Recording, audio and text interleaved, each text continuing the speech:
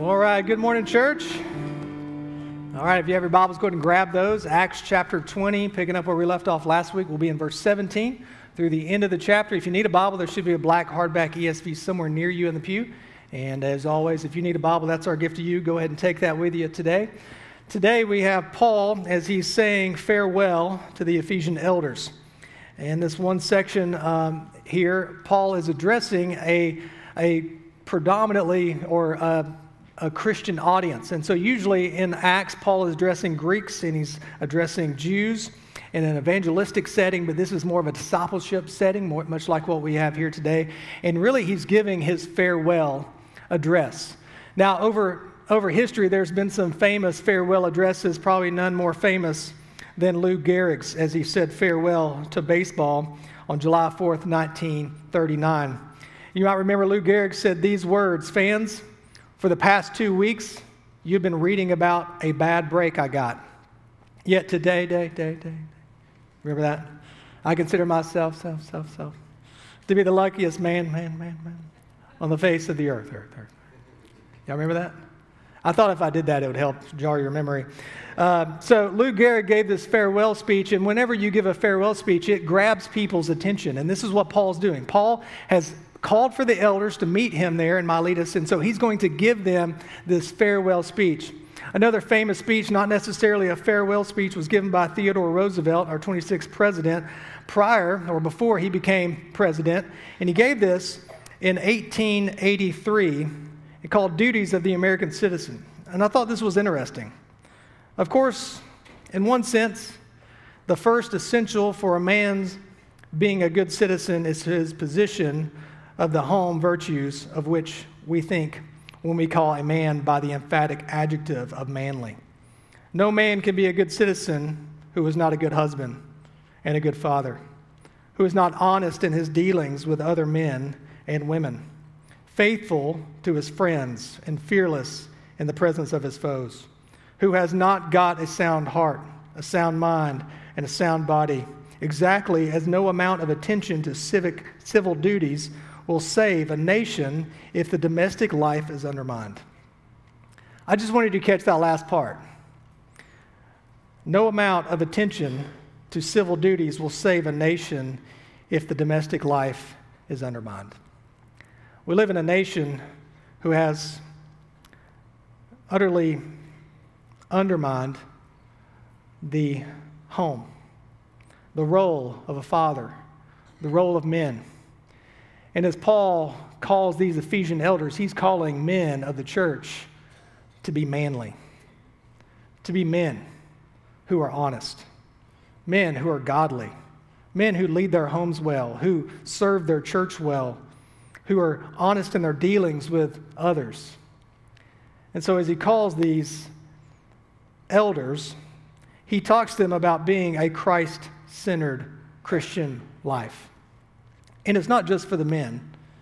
Really, the words that Paul says here in his farewell address can apply to all believers of all times and all places, of what it looks like to have a Christ-centered Christian life. So the question we must all ask ourselves this morning is, what will your life's farewell speech say to others? As you breathe your last, as you enter into eternity, what will your life have said about the glory of Jesus Christ?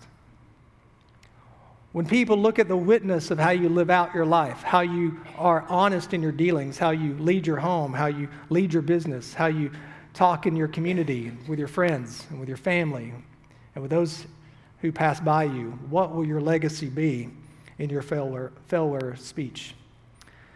Acts chapter 20, 17 through 38. I would like to read that entirety, and then we'll pray, and then we'll break it into different sections.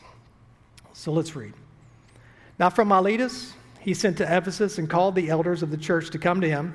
And when they had come to him, he said to them, "You yourselves know how I lived among you the whole time from the first day as I set foot in Asia, serving the Lord with all humility and with tears and with trials that happened to me through the plots of the Jews.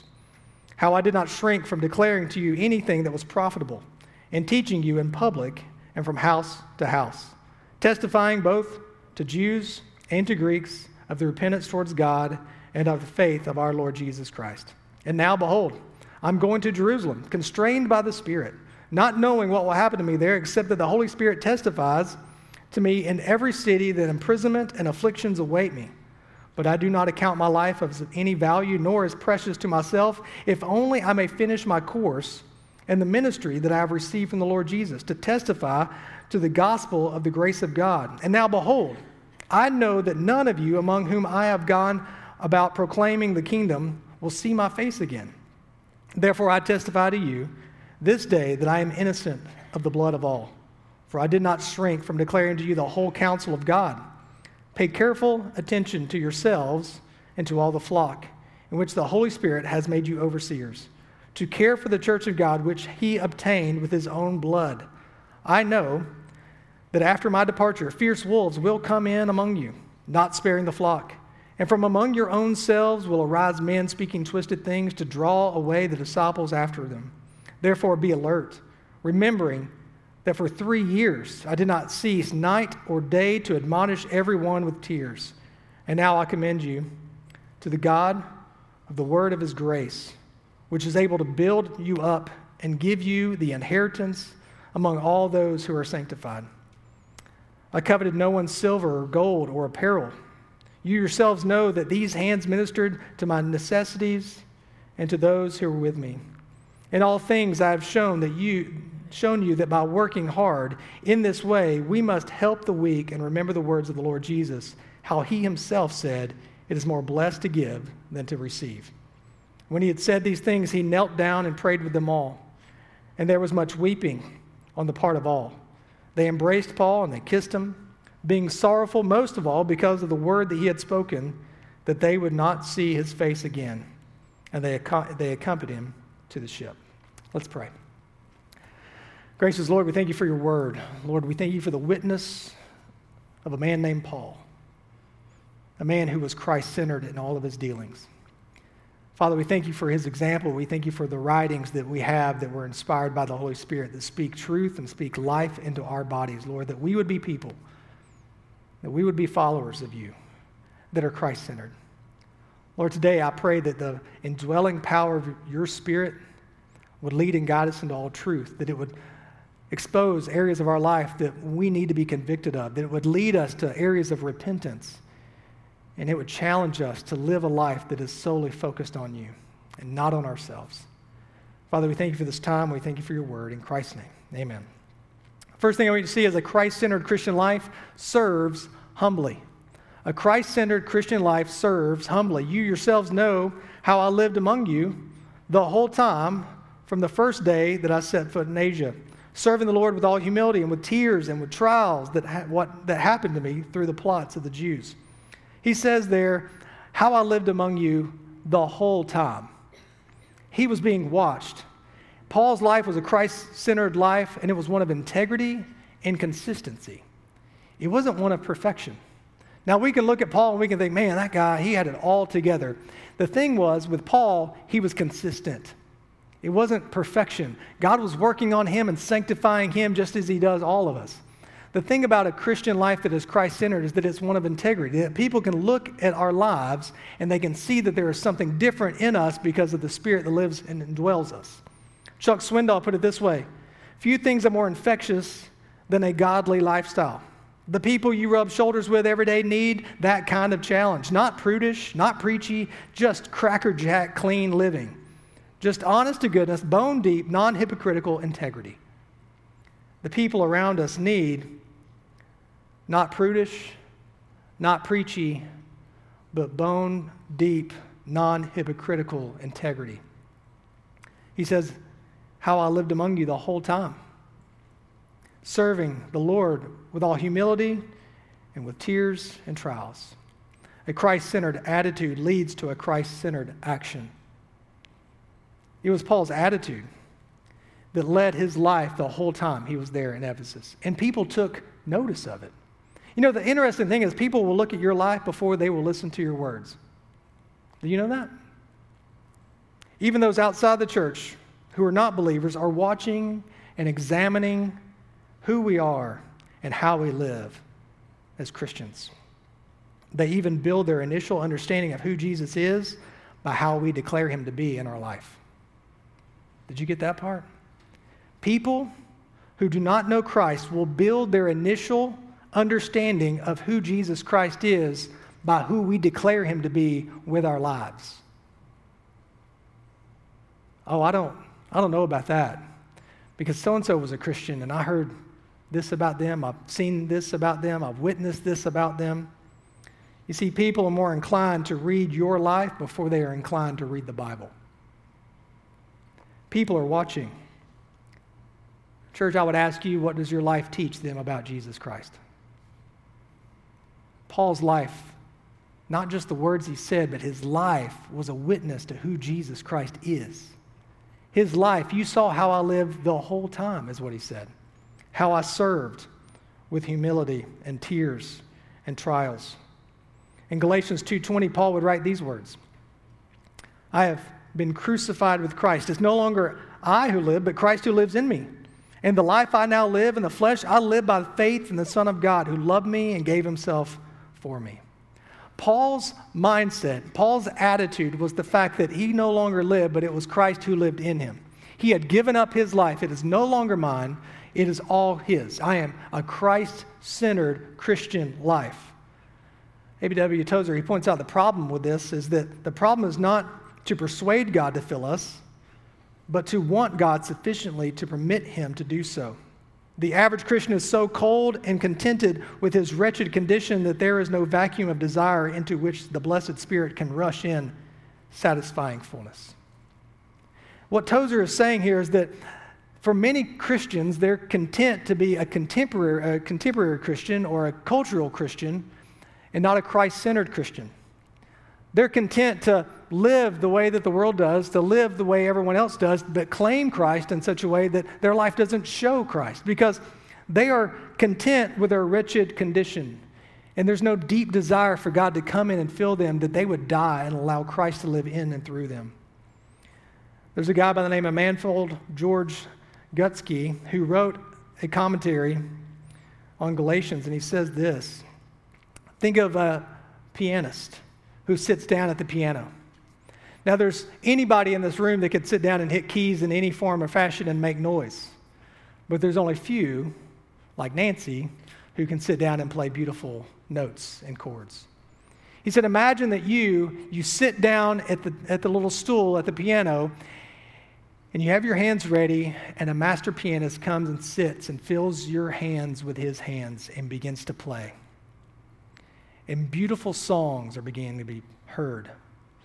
It's the life of a Christian who sits there and says, I can do nothing apart from Jesus Christ that would give him glory and honor and reverence, but through the Holy Spirit who indwells me, how he fills my life, he begins to play a beautiful melody that gives him glory and honor and praise. It is worship to him.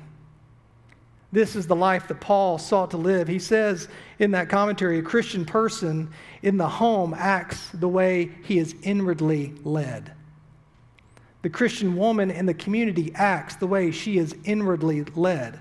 A Christian young person in school acts the way he or she is inwardly led. Students, you will act the way that Jesus Christ fills you and moves through you if you are inwardly led by him. It's a Christ-centered Christian life. This is because the Christian is led from within by the Holy Spirit of God, who makes the things of Christ real to him. Christ liveth in me, Christ in you, the hope of glory. As Paul writes these words, he says, look, you've witnessed how I've lived, how my life has been Christ-centered, how I have died to myself and how I live in Christ. To live is Christ and to die is gain. Philippians 2, he tells us to have the same attitude as that of Christ. Philippians 2, 1 through 11, Paul writes, so if there's any encouragement in Christ, any comfort in love, any participation in the Spirit, any affection and sympathy, complete my joy by being of the same mind, having the same love, being in full accord with one mind. Do nothing from selfish ambition or conceit, but in humility count others more significant than yourselves. Let each of you look not only to his own interest, but also to the interest of others. Have this mind among yourselves, which is yours in Christ Jesus. He says, listen, if you want to see godly action, Christ-centered action in your life, then have this mind which is yours in Christ. It's Christ's mindset, who, though he was the form of God, did not count equality with God a thing to be grasped, but emptied himself by taking the form of a servant, being born in the likeness of men, and being found in human form. He humbled himself by becoming obedient to the point of death, even death on a cross. Therefore, God has highly exalted him and bestowed on him the name that is above every name, so that at the name of Jesus every knee should bow, in heaven and on earth and under the earth, and every tongue confess that Jesus Christ is Lord, to the glory of God the Father. Church, our worship and Christ-centered Christian lifestyle is to have the mind of Christ, to allow our mind to change. A Christ-centered life begins with Christ-centered assurance. I would ask you, are you assured today of your salvation? That what Christ has done on your behalf is the finished work, that you have been made right. That is atonement. At one moment, he has paid the price for all of your sins, and that he was the substitutionary atonement, taking your place, taking the punishment of those sins, and taking them to the cross, and then dying and being risen to newness of life so that we know that we have everlasting life with him. Are you assured of that decision? Let me ask you, are you assured because there's a powerful presence of the Holy Spirit convicting you of the sin that is in your life? Leading you and sanctifying you and drawing you closer to Jesus Christ? Is there an inwardly presence of God that you are assured of? I can guarantee you, Paul would say, I am assured of this, that he who began a good work in me will see it to completion, that there is something in me that is not of me. There's nothing good in me apart from Jesus Christ. So there's an assurance that gives birth to a Christ-centered attitude, the mind of Christ. I have this assurance that God has saved me and he's indwelled me. He has sealed me with his Spirit. And now the life I live, I no longer live for myself, but I live for the Lord Jesus Christ. And so that is my attitude, and that attitude that I have will produce a Christ-centered action in my obedience to him. And this is what the life of Paul was on display for the Ephesian elders. The remarkable truth of a Christ-centered Christianity is that Jesus Christ died for us so that he might live in and through us. Spurgeon points out to have the mind of Christ means to have a selfless mind. You are humble. You think of others before you think of yourself. You are a sacrificial mind. You're willing to go to whatever lengths need to be gone to worship God with your life, and a serving mind, that you would serve as Jesus Christ came to serve. For who can understand the mind of the Lord and so instruct him? But we have the mind of Christ, is what Paul says in 1 Corinthians 2:16. We have the mind of Christ. It's remarkable. This remarkable truth is that Jesus died in our place and now fills us with his presence so that we can live the resurrection life now and for eternity. A Christ-centered Christian life, number 2, speaks boldly. It serves humbly, it speaks boldly. Look there, verse 20. How I did not shrink from declaring to you anything that was profitable, and teaching you in public and from house to house, testifying both to Jews and to Greeks of repentance towards God, and of faith in our Lord Jesus Christ. Therefore I testify to you this day that I am innocent of the blood of all, for I did not shrink from declaring to you the whole counsel of God. He says that there in verses 20 and 21, and then again in 26 and 27.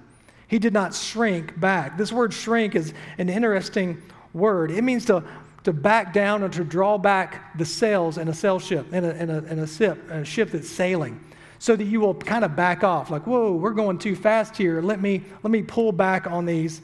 Let me avoid what's coming. And so it's this unwillingness to move straight forward, to shrink back. A Christ-centered Christian witness doesn't shrink back from declaring what is profitable. It doesn't shrink back from declaring the Word of God. It doesn't shrink back from calling those that are around us to repentance.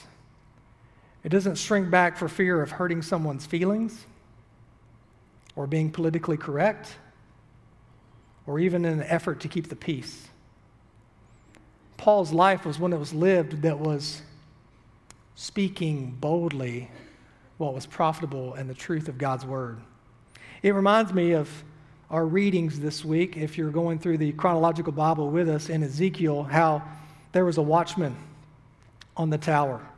Ezekiel chapter 3, 18 and 19 says, "If I say to the wicked, you shall surely die, and you give him no warning, nor speak to warn the wicked from his wicked way, in order to save his life, that wicked person shall die from his iniquity, but his blood I will require at your hand. But if you warn the wicked, and he does not turn from his wickedness, or from his wicked way, he shall die for his iniquity. But you will have delivered your soul." Again in chapter 33, 7 and 9, "So you, son of man, I have made a watchman for the house of Israel. Whenever you hear the word from my mouth, you shall give them warning from me. If I say to the wicked, O wicked one, you shall surely die, and you do not speak to warn the wicked to turn from his way, that wicked person shall die in his iniquity, but his blood I will require at your hand.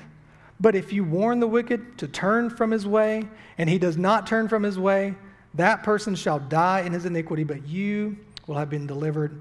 You will have delivered your soul." Basically what it's saying here is there's a watchman, and in ancient times there were guards that were stationed on the city walls. They were stationed on hilltops, and they were stationed in different watchtowers. And they had one job, and their job was to warn the town, the population, if the enemy was coming, if there was going to be certain danger. And so if they failed to do that, it was on their hands. The blood was on their hands. You didn't tell us that the enemy was coming. You didn't tell us that we were in danger. And so this is what Ezekiel is to be spiritually, to warn the people that, hey, danger is coming. And if you don't warn them of their sin, if you don't warn them of what's going on, the blood's on your hands. And so when Paul says, listen, I have not shrunk back from telling you everything that was profitable. I have not shrunk back from calling you to repentance. I have not shrunk back from the difficult things that God has told me to say to you. If you continue in your path towards sin, my hands are clean. I'm not going to be held accountable because I did what God called me to do. He called me to speak boldly the truth, to be a watchman. Church, as we live a Christ-centered Christian life, there are times where we have to have uncomfortable conversations with people who are living in lifestyles that we know go against the Word of God. And we don't shrink back from that. We boldly proclaim the Word of God because it's profitable for their life. Charles Spurgeon said this: "One of the devices of Satan is that he seeks to lull God's prophets into slumber. For he knows that dumb dogs that are given to sleep will never do any very great injury to his cause. The wakeful watchman he always fears, for then he cannot take the city by surprise. But if he can cast God's watchmen into slumber, then he is well content, and thinketh it almost as well as to have a Christian asleep as to have him dead. He would certainly sooner see him in hell, but next to that, he is most glad to see him rocked into the cradle of presumption, fast asleep." Unfortunately, for a lot of the Christian church today, we have allowed ourselves to fall into the slumber and the sleep of, well, we don't say that because that would hurt someone's feelings. Oh, we don't say that because that's not politically correct. We don't say that because that's the wrong pronoun. We don't say that because of this or because of this or because of this. We are called to be watchmen.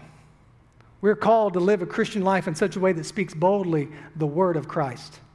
And we do it because we know it's profitable. We know that it can lead people from death to life. We know that it can save them from consequences of sin that would lead them down a path that would utterly destroy their life, because the enemy comes to seek and devour. He wants to destroy the walk of a Christian.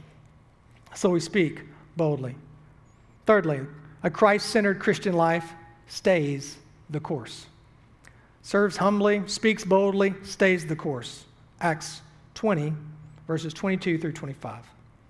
"And now behold, I'm going to Jerusalem, constrained by the Spirit, not knowing what will happen to me there, except that the Holy Spirit testifies to me in every city that imprisonment and afflictions await me. But I do not account my life of any value, nor as precious to myself, if only I may finish my course in the ministry that I received from the Lord Jesus, to testify to the gospel of the grace of God. And now behold, I know that none of you among whom I have gone about proclaiming the kingdom will see my face again."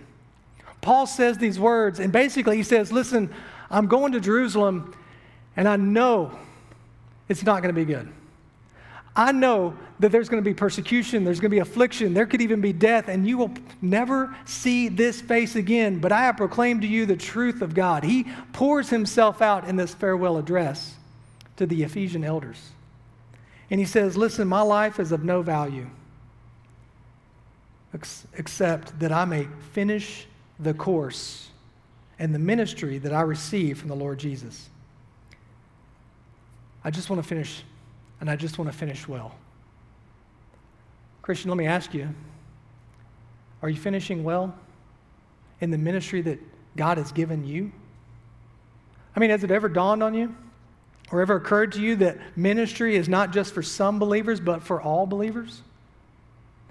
If you are a believer in Jesus Christ and you've been filled with the Spirit of God, you have been called to a ministry.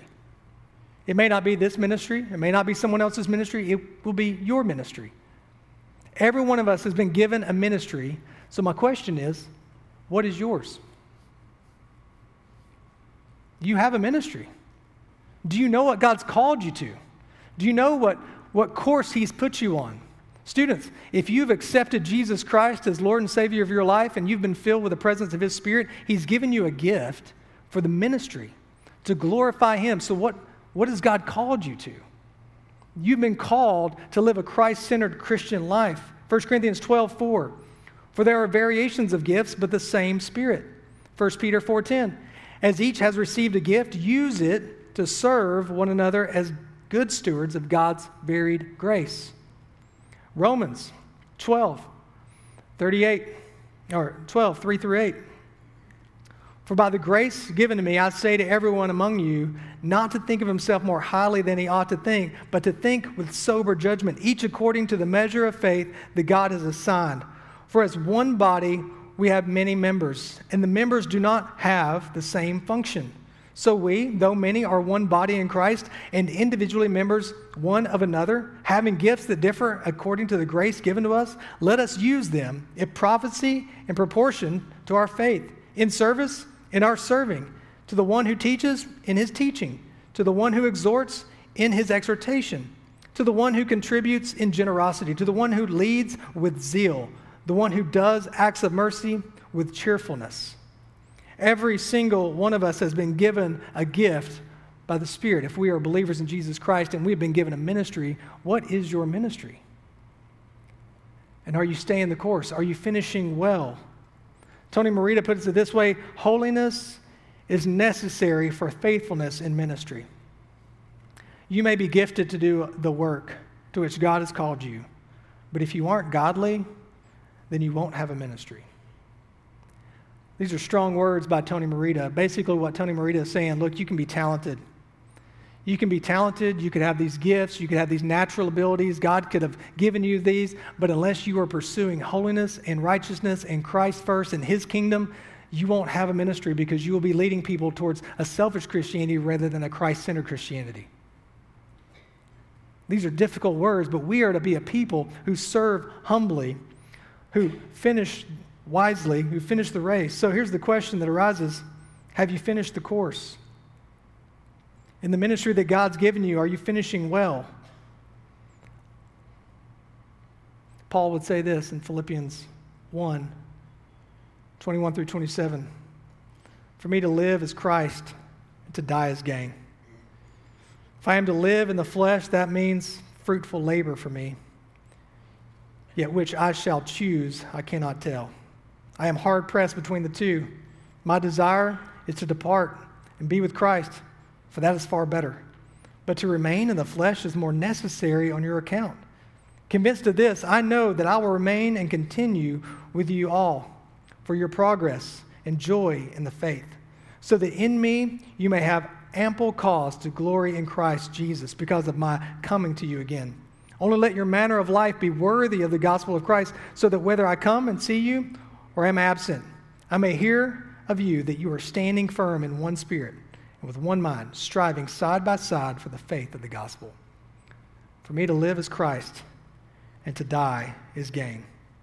2 Timothy 4:6-7, Paul writes these words: For I am already being poured out as a drink offering, and the time of my departure has come. I have fought the good fight. I have finished the race. I have kept the faith. Are you finishing well? Many of us, we start off well. It's like when you get into a race and you go to run a marathon or a half marathon and everyone's there and you see all the runners and you think, oh, I can keep up with them. And you start off really well, and a couple of miles in, you're not going to finish very well, right? Because you didn't run your race. How are you finishing? A lot of us started off well. Maybe we went to a youth camp or we went to a revival and we made decisions to follow Christ. And as time and our energies have faded, we've grown weary in doing good. We need to finish well. The fourth one is a Christ-centered Christian life stresses discipleship. Verse 28. Pay careful attention to yourselves and to all the flock in which the Holy Spirit has made you overseers, to care for the church of God which he obtained with his own blood.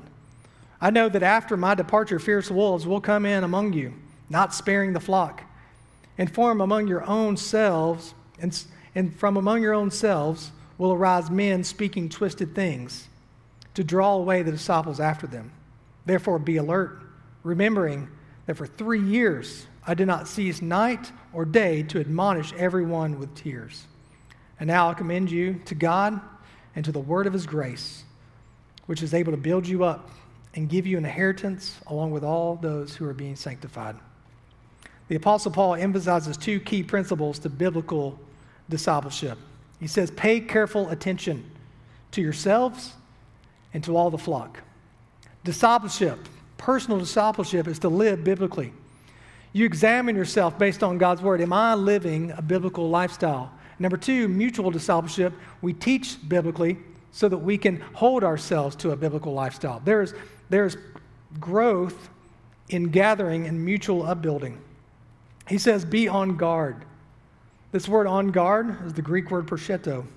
Not what you eat, right? That was a different thing. But it's a naval term which meant to moor up or tie up a ship. So you get this imagery of there being a ship that has come into harbor and they tie it up so it doesn't what? Drift away. Because if you don't tie that ship to the harbor, it will eventually begin to drift back out, drift away. And so he's saying, look, you need to pay careful attention, be on guard, shore yourself up, moor yourself up, hold yourself to Scripture, because apart from Scripture, your vessel will begin to drift away like a ghost ship, driven into the sea by the latest current of culture, latest wind of doctrine, or the latest storm of seduction. So personal discipleship, keeping yourself from drifting from God, along with mutual discipleship. He says, from among you, your own selves will arise men speaking twisted things. Hold yourselves to God's word. Don't allow yourselves to drift from God's word as a corporate body of believers. Jesus would even say in Matthew 7:15, beware of false prophets who come in sheep's clothing, but inwardly are ravenous wolves. He says, listen, the major concern for the church today is not that those outside the church can shift our doctrine, it's those inside the church that can shift our doctrine. It's not the secular unchristian that causes doctrinal drift. It's not the blatant sinner who has no love for God that has the ability to disrupt or distort the church's doctrine. It's the one who shifts their doctrine who is inside the church. It's the one who softens on personal discipleship and the one who allows doctrinal drift personally that then goes and teaches that same doctrinal drift to those who are in the congregation with them.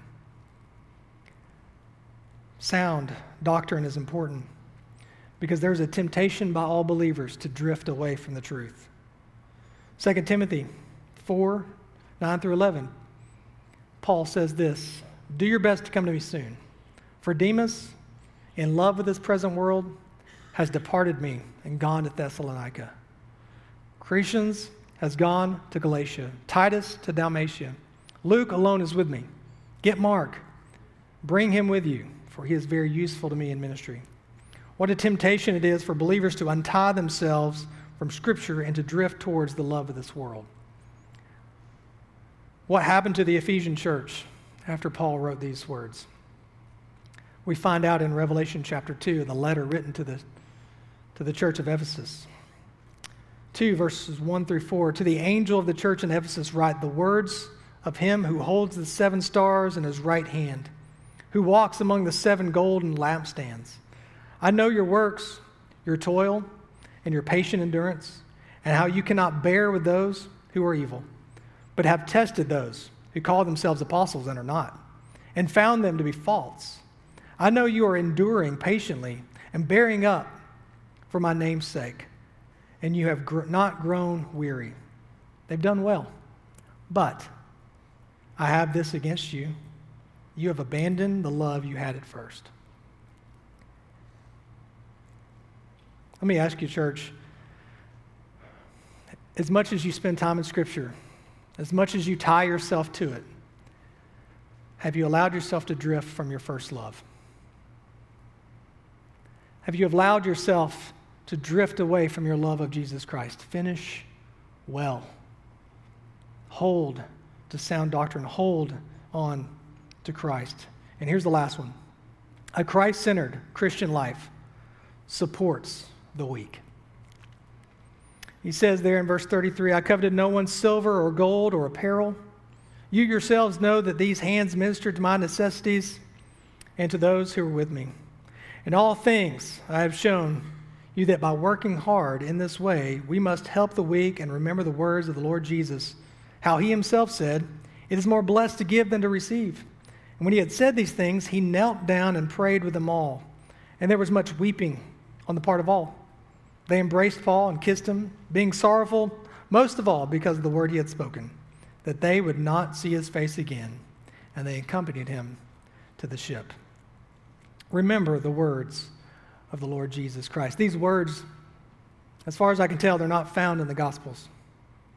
This means that the early church, they knew things that Jesus would have said, and this was one of the things that Jesus would have said, and they were passing it on one to another. Hey, remember what the word of the Lord said. Remember what Christ said himself. It's more blessed to give than receive. Remember how he lived his life. It was more blessed to give than to receive. Remember the example, that Christ-centered example that we were given. It's more blessed to give than to receive.